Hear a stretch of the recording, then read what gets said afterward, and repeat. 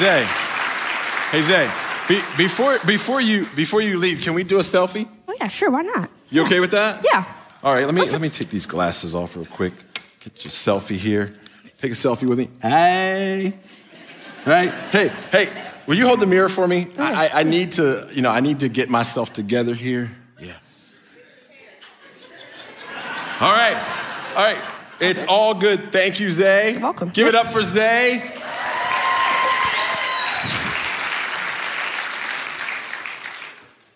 Good morning, church. Good morning. I want to say welcome, and I want to welcome those who are watching us online. God bless you. Thank you for tuning in today. And I just want to say this before we get into this message. I want to thank the Chambersburg campus for loving your pastor and his wife the way you do.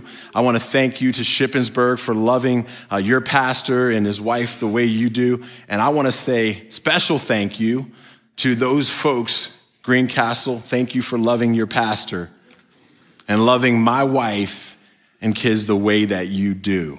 We appreciate you very much. Absolutely. And this guy that you see on stage, I'm going to share some stories a little later, but this guy that you see is a mess. And without the one that you didn't see on stage, so that was my son that read scripture, it was my daughter who was singing, but my wife who, love you, babe, love you. Babe, you're awesome. That's all I'm going to say. So you guys noticed when I got up here, I took a selfie, right? I want to show you how that turned out. Isn't that awesome? That is so awesome, right? I mean, seriously. And then the mirror, right, is like all about me, right? All about me. So you might say that's a little weird. That's a little awkward. And how could you do that to that precious little boy, right? How could you take him out of the picture? Well, I want to ask a question because today we're going to talk about self-centeredness. I want to ask you a question. So just as much as that looked weird and that looked awkward and you're like, that's ridiculous, how do we as Christians look when we make it all about us?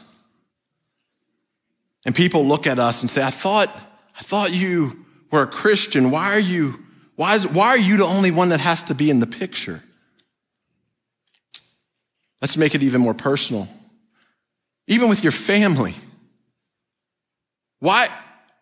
Is your family not in the picture because it's all about you?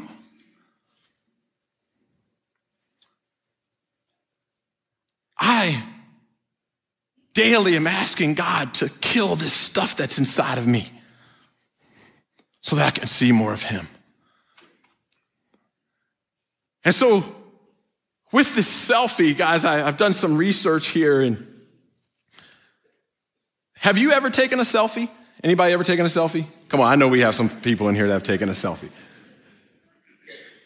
I mean, pretty much everybody I think in here has taken a selfie at one time, right? And so I read this article. It was this article talking about those who take selfies and how it makes them feel. And so what I've learned, Google actually talked about their Androids, that 93 million selfies are taken a day.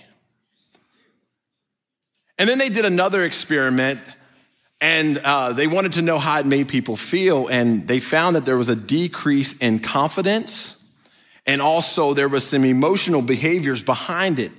There was a lot of anxiety. And so what I see and what I've experienced in knowing folks that are self-centered, their lives are miserable. But naturally, each and every one of us are self-centered, right? How about this? I have some family members that we take a lot of photos, right? And a lot of selfies. How about this? Who is the person that you look for in the picture? Right? When you go to take a photo and you come back, you're like, do you want to keep this photo? Come on, people, be real. When you take this photo, no, don't use that one. No, you look at yourself. It has nothing to do with anyone else. A hair's out of place. You didn't smile right. So It used to be, when people took a lot of pictures of themselves, it used to be called narcissism. Now it's called Facebook, right? I mean, taking pictures of yourself and making pages of yourself. How ridiculous is that? It's all about me. That's what we're saying. It's all about me. And so self-centered is the idea is that it's what I want. It's what I want to do. It's what I deserve, even when we deserve hell, right? It's all thinking about me. And so being naturally self-centered, this self-centeredness is seeing just myself. And usually when you're self-centered, everyone else sees it more than you. They see it more plainly than you do. And so being self-centered, we're yielding to these selfish desires, fleshly natures. And when we do that, we're not bearing fruit that's productive. It's corruption. But this series that we're in, this series across campus, is we're talking about bearing much fruit. And so today we're on our third Sunday with bearing much fruit, and the passage that we're going to be in John, and I want to talk to you first speak from John 15. So if you turn to your Bibles in John 15 verse 8, and this is what it says. It says, "By this my Father is glorified, that you bear much fruit, and so prove to be my disciples." So in this, we see that God is the vine dresser, right? He is the vine and we are the branches. And so in order to bear fruit, we've talked about the first week, you must be born again. You must be born again. That when we give our lives to Christ, it's being born again. There's a supernatural change.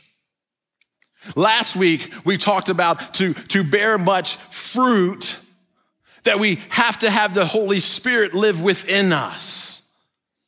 The Holy Spirit living within us. Immediately when you accept Jesus Christ as your Savior, the Spirit indwells in you. And then there was another word we talked about, the filling.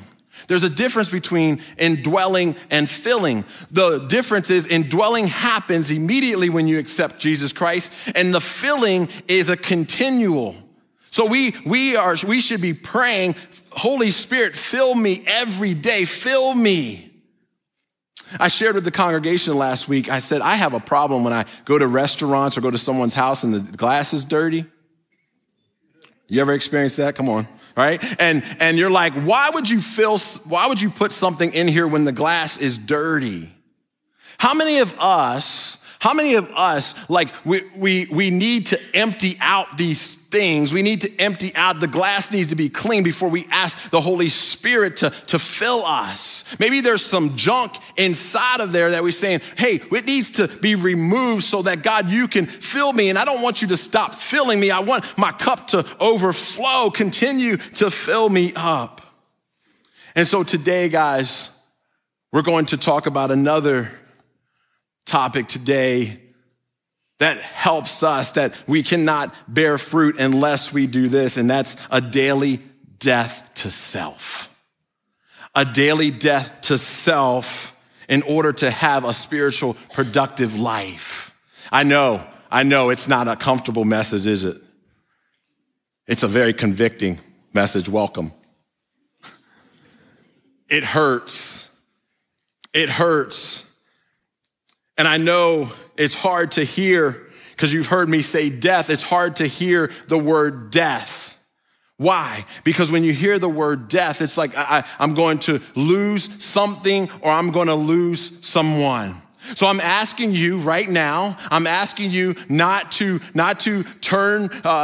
put me on mute, not to turn me off, because I'm going to give a spoiler alert here. The end of the story, it ends happily ever after.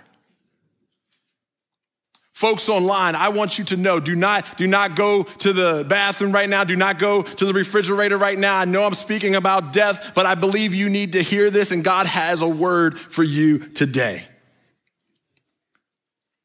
See, the awesome thing is, to those who are in Christ Jesus, it is happily ever after, because we know that, yes, we die, but we have to die to experience life. Martin Luther said this: until a man is nothing, God can make nothing out of him. D.L. Moody said this: let God have your life. He can do more with it than you can. Do you agree with that? So God is here for us, and he desires for us. He desires for us to have, to die to ourselves so that we can live for him. Philippians 1:21 says this: the Lord wants us to live a godly and spiritual, productive life. God wants us to be happy. Do you believe that? He wants us to be happy. And so in John 12 is where we're going to spend some of our time here today. John 12, starting at verse 20, what we notice here is there's a conversation. We have the Greeks coming to Philip, and the Greeks are coming to Philip, and they're saying, I want to see Jesus. And so Philip goes to Andrew, and then Andrew comes back to Philip, and some reason Philip is actually the one coming to Jesus and says, hey, the Greeks want to talk to you. And Jesus was preparing. He knew that he was on his way to the cross. He was preparing for death, and he's taught his disciples that this is the greatest kingdom paradox. Jesus answered, speaking truth of himself. He says this in verse 23. He says, the hour has come for the Son of Man to be glorified. So Jesus gives them this unexpected truth.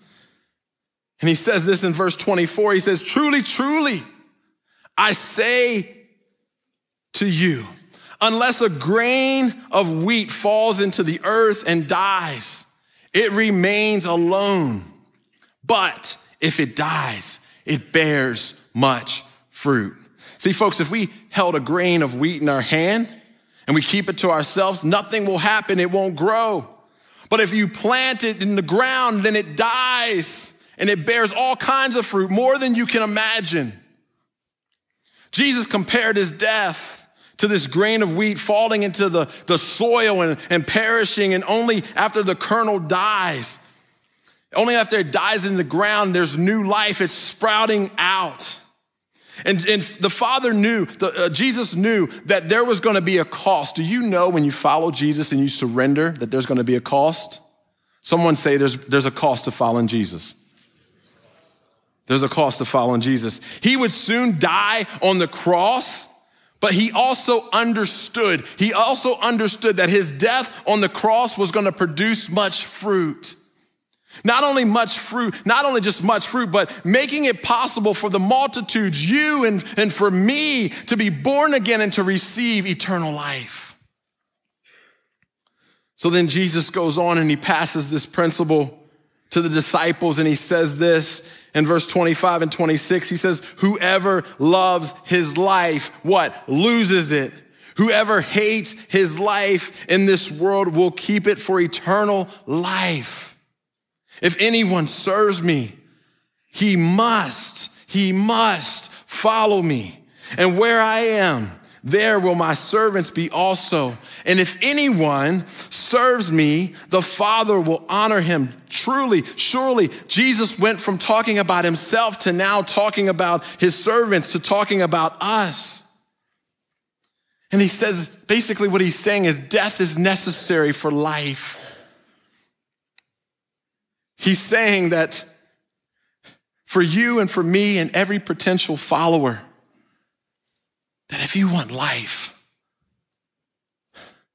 that you have to die. In this passage, I know it sounds very hurtful when you hear hating our lives. What does that look like? What does that mean? Hating my life? I thought I was supposed to love. What do you mean hate my life, folks? I want you to know this does not relate to being suicidal. What this is saying is it's saying that I'm supposed to set my own stuff aside, that I'm asking God to kill this stuff inside of me, that I get rid of this because I want to see more of him and less of me, right? That my self-centered existence, I want to abandon everything that's not of you, Lord, so that you can be glorified. And that I can not only serve you, God, but the other part of it is I want to serve others. So God, kill this stuff inside of me. Folks, if you're taking notes today, the first thing I want you to know, that if you are a Christian, or if you're a true follower of Jesus Christ, if you're a Christian, then you've already died. You've given your soul to the Lord. It no longer belongs to the enemy. It no longer belongs. I love that song, Hell's Lost Another One. I am free. Once I've given my life to Jesus Christ, I've died. And to the follower, to the Christian, being a Christian is not easy, folks. It is not a bed of roses. It is hard. It is hard. There's so many things coming at you and coming at our children and coming at teenagers. It is hard to be a Christian. But guess what? The other side of that coin is also glorious. It is also glorious. Pastor Mike, what do you mean by that? So what I want you to do is, what I want you not to do is focus on just one of those. Don't just focus on the hard. Don't just focus on the glorious. Because if you focus on the hard, you're going to miss the power and the freedom behind what Jesus has done for you. If you focus on the glorious, you're gonna miss the sacrifice that it took, the surrendering that it takes. And so what I want to explain this a little bit to you. So the hard is this. Here's what the hard is. When we die, it's hard. But the glorious part is when we bear fruit. The hard part is that we hate our lives in this world. But the glorious is that we keep our lives to eternal life. The hard is we follow Jesus on Calvary's road, but the glorious is we join Jesus in glory someday. The hard is when we become servants, because it takes some things to become a servant. It takes some dying to become a servant, but the glorious is the Father honors us.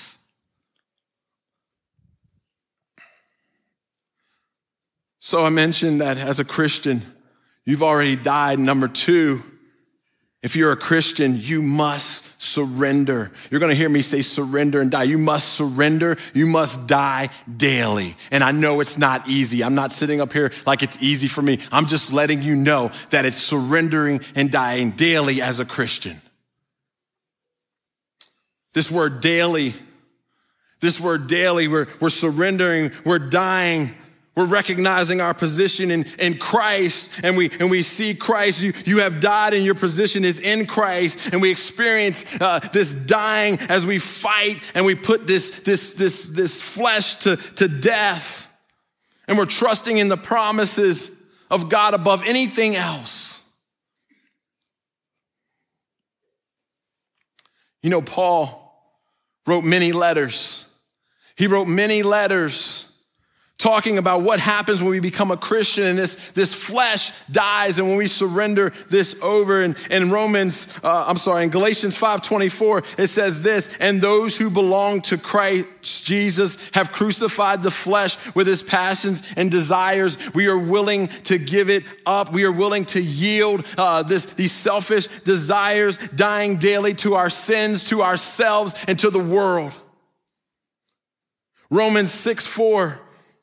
This is what happened to you when you became a Christian. The meaning of your baptism: we were buried, therefore, with him by baptism into death, in order that just as Christ was raised from the dead by the glory of the Father, we too might walk in newness of life. Paul put it like this in Galatians 2:20, I've been crucified with Christ. It is no longer I who lives, but Christ who lives in me.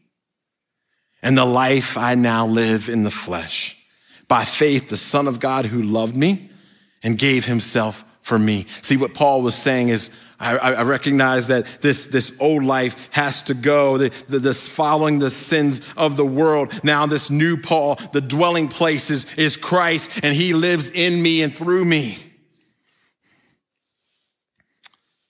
As we die to self, we should no longer try to get in our own way. We find freedom in Christ and not this self-focused life. The individual who surrenders, who dies daily to this life, begins to understand why God created them, that God created them for a reason, and that he has a part in God's plan. He wants to use you. And I believe there's some things that we need to do to be able to understand that. And so again, if you're taking notes, first, we need to recognize that there's really nothing good inside of us. This is a old sin nature. That we need to admit that we're weak and helpless without the Holy Spirit. That we need to trust in the assurance and confidence through the power of Jesus Christ that's within us to those who are believers. That we need to commit and pursue God's will, the heart of the Father. So, folks, I just want to be honest with you. This guy that's standing up here is a mess. I am. I complain. Anybody else complain? Come on. I'm a work in progress. Would you agree? No, I'm talking about you, not me. Are you a work in progress? And so, daily, I ask, what needs to die in me? What needs to die in me, God, that I can bear much fruit? Folks, I got to tell you, I spend time with Pastor Lawrence, and we were talking about, the future and moving forward, and I'm going to be honest with you. And I have shared this with the Greencastle congregation before, this didn't look like anything I pictured. Being a pastor at a campus that's still temporary, a temporary building. What? Christians shouldn't have to go through that, right? Every day trying to figure out what does it look like? My heart for our team, setting up and tearing down. Why? It'd be easy to come in here and have some jealousy, right? God, I know you called me to be a pastor, but this wasn't supposed to look like this. Every day. God, what needs to die in here? That I can be a better servant for you. Guys, can I share some stories with you? Thank you. So, in the midst of all of this, God continues to show me his faithfulness. And it has nothing to do with the building. It has nothing to do with me, but it has everything to do with him. I feel like sometimes when Jesus said to Peter, Peter, do you love me? Do you love me? Go and feed my sheep. Over the last few weeks, I've seen God move. Do you know that God can move in a temporary building? Do you know that God can move in a campground? I've seen God move. I need to share this with you. When God asks you to do something, it's not always comfortable. It's not always comfortable. So last week, we're talking about the Holy Spirit. And guys, this is the first time that this has happened to me. I'm telling you, I was praying, and God said, this is what God said. God said, on Sunday, I want you to pray for people that have migraine headaches that have knee pain and that have ear pain. I'm like, what? But God, what if nobody raises their hand and says that they do? Both services. I said, I want to pray for folks that have these. Both services, folks raised their hand. Last night, and even after the service, we had folks that came up to me and said, Pastor Mike, I have no more knee pain. I have no more ear pain. And my headaches have been gone. Yeah. And I just want to say to you, God cares about you. He cares about every detail. I don't know why he told me to pray over that. I'm a broken vessel, to be honest with you, but I had to be obedient. Folks, we are seeing people come into relationship with Jesus Christ on Sundays. We're seeing people surrendering. I had a guy last week who also came up to me and said, his ear pain went away. He said, Pastor Mike, right now in front of my child, I want to rededicate my life to Jesus Christ. Can I share another story with you? Another story I want to share with you. And I share with our congregation that I'm a crying pastor, so I don't know if I'll make it through this one out without crying, but I want to say this to you. I want to share this story with you. So one of my neighbors texted me a couple weeks ago, and her husband had a stroke. And they don't come to our campus. We see them kind of passing by. But she reached out and asked, through a text, and asked me to go to the hospital to see her husband. So I went to the hospital, and her husband was sitting in a wheelchair. And this was his third stroke. And as I'm talking to them, I want to make sure that's my heart and passion. I don't just do this to do this. I want to see everyone come to know Jesus Christ as their personal Savior. And so I'm sharing Jesus Christ with them, what he says to me. And I want you to know, I asked his wife, could I share this? He says to me, I don't see it that way. And so it broke my heart, and I prayed with them, and I walk out of the hospital building, and my wife and my kids are sitting in the vehicle, and I tell them, I got to get back. I got to get back to this hospital someday because I feel, I don't know if he knows Jesus. I got to get back to him. And so a couple days later, a text comes through. It says that this gentleman is not going to make it, that they're just trying to make him comfortable. So I knew I had to get back. I said, God, give me time to get back. And so I go on a Saturday. Knowing I have to preach the next day. But I go, and I'm sharing this with you because there was a lot of dying to self that had to happen. Because all my thoughts were, well, what if I drive over here and I don't get a chance to share? I don't want to be disrespectful to the family. What if they're caring for him and I don't get a chance, God? So I begin to pray, and I begin to ask the Holy Spirit to give me these words. Give me an opportunity to share Jesus. So I go in, and guys, I'm telling you, when you are obedient to the Spirit of God, God sets the stage. And so I walk in, and there's this beautiful music playing. There's a nurse over here to the corner. His wife is taking care of him. She's 85, he's 86. They've been married for almost 69 years. His wife looks at me and says, Mike, can you pray? Can you pray to confirm and just know that he knows the Lord? And so I didn't know with his stroke, because I know there was some slur going on as he was speaking. And so I began to share Christ with him. And I said his name, and I said, if you understand, will you squeeze my hand? And he squeezed. I said, if you understand this, will you squeeze my hand? And he squeezed my hand.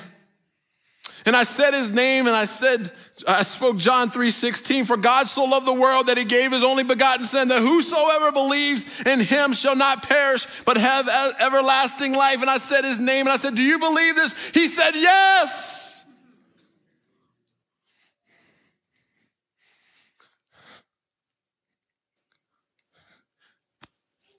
That is why it's worth it. I began to cry.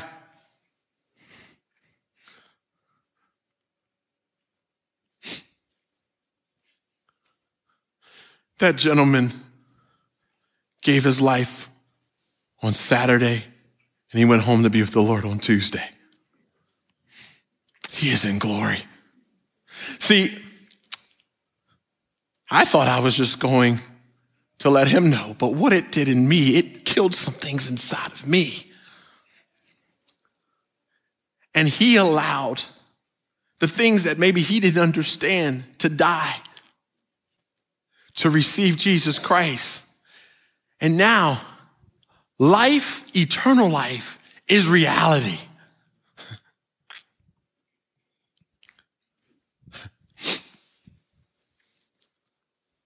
Folks, I'm asking you to ask yourself some questions today. What must you die to? What needs to die inside of you? What do you need to surrender? It's not, this is always how it has been.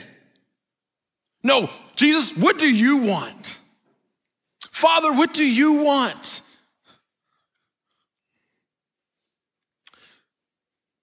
I'm striving against my very nature as a Christian. Maybe you're trying to keep something alive that God is trying to sentence to the death.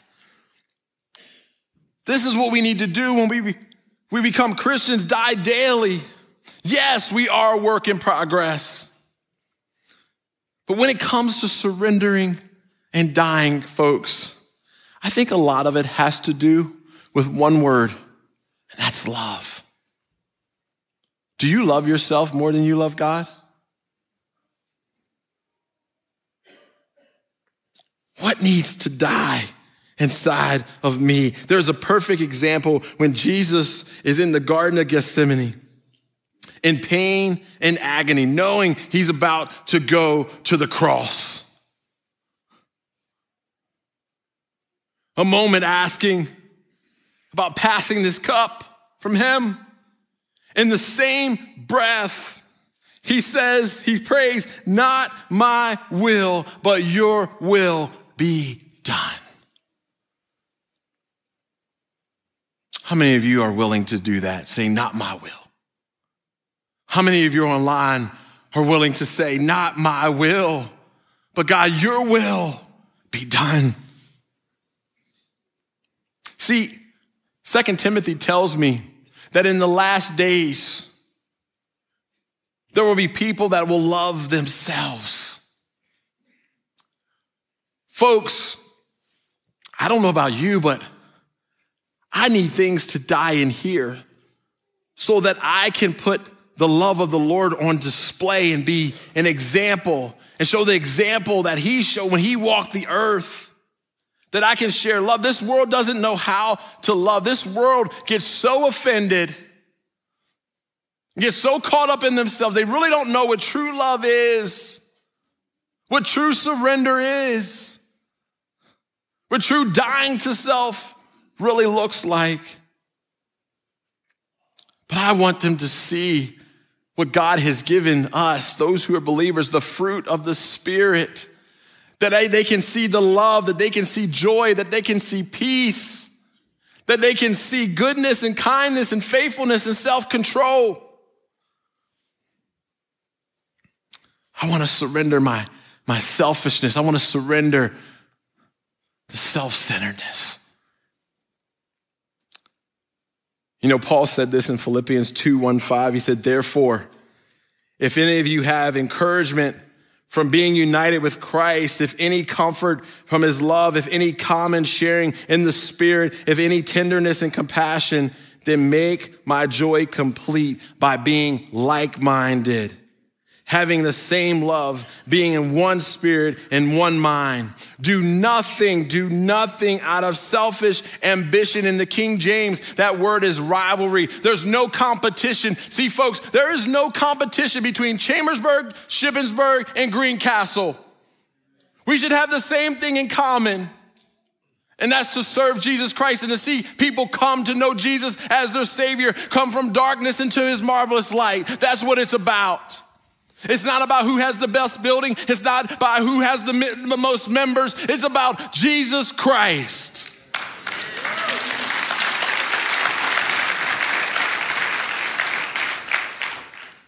And then he goes on to say, or vain conceit. The King James Version says vain glory, meaning useless glory.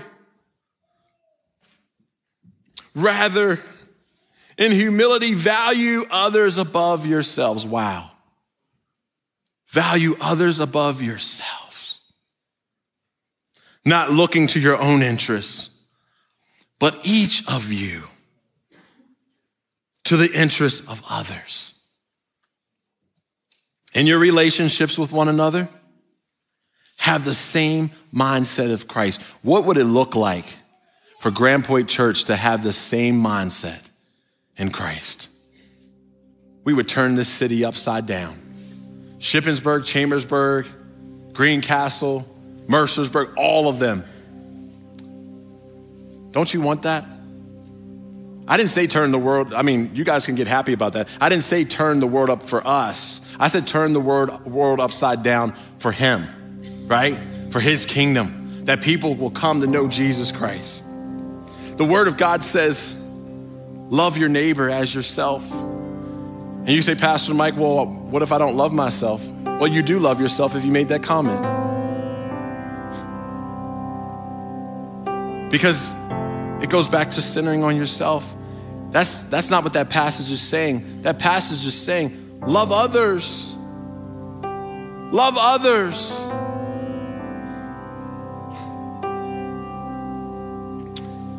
I know this is counterintuitive, but the best thing that you can do for yourself is get over yourself.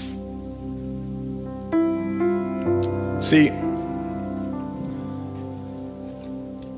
this self-centeredness, when you accept Jesus Christ as your Savior,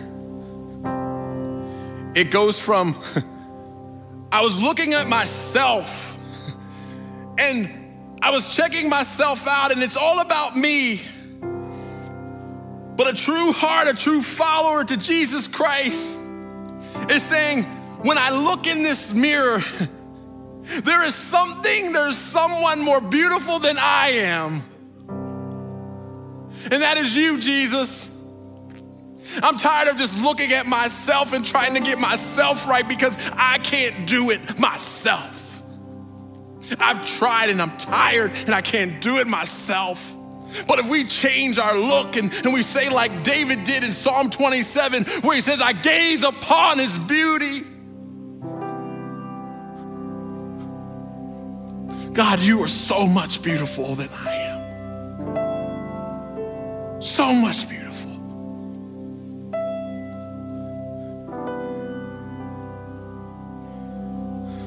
God, take my eyes off me. That's my prayer for you. You take your eyes off yourself and turn your eyes to the one who's in control, the author and finisher of your faith. Would you stand?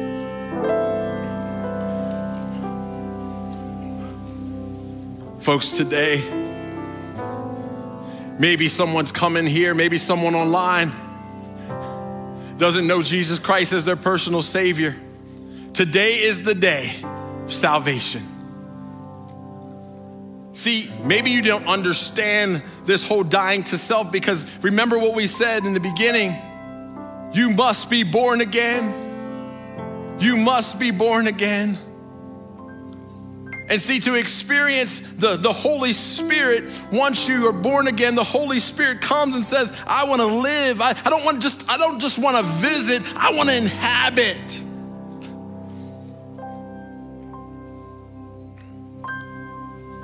And so I want that for you. I want you to be able to experience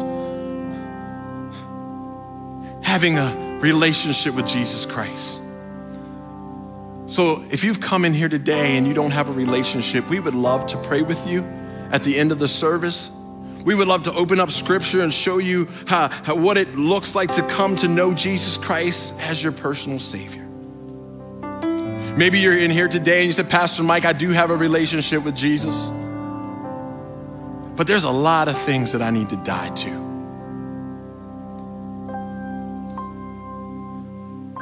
You know what? You can do it, guys. You can die to this thing. Don't let the enemy lie to you. Don't let the enemy keep you from saying, there is some mess in my life that has kept me from being the husband that I need to be.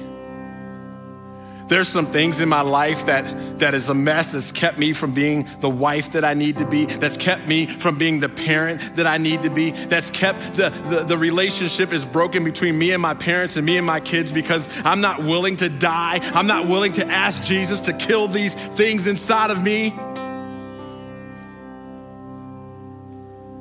Maybe there's some things between you and your parents, you and your family, maybe at work. Maybe there's some things that you need to die to because you're frustrated with things at church. See, folks, it's not just about you coming here and someone took your seat. It's more than that.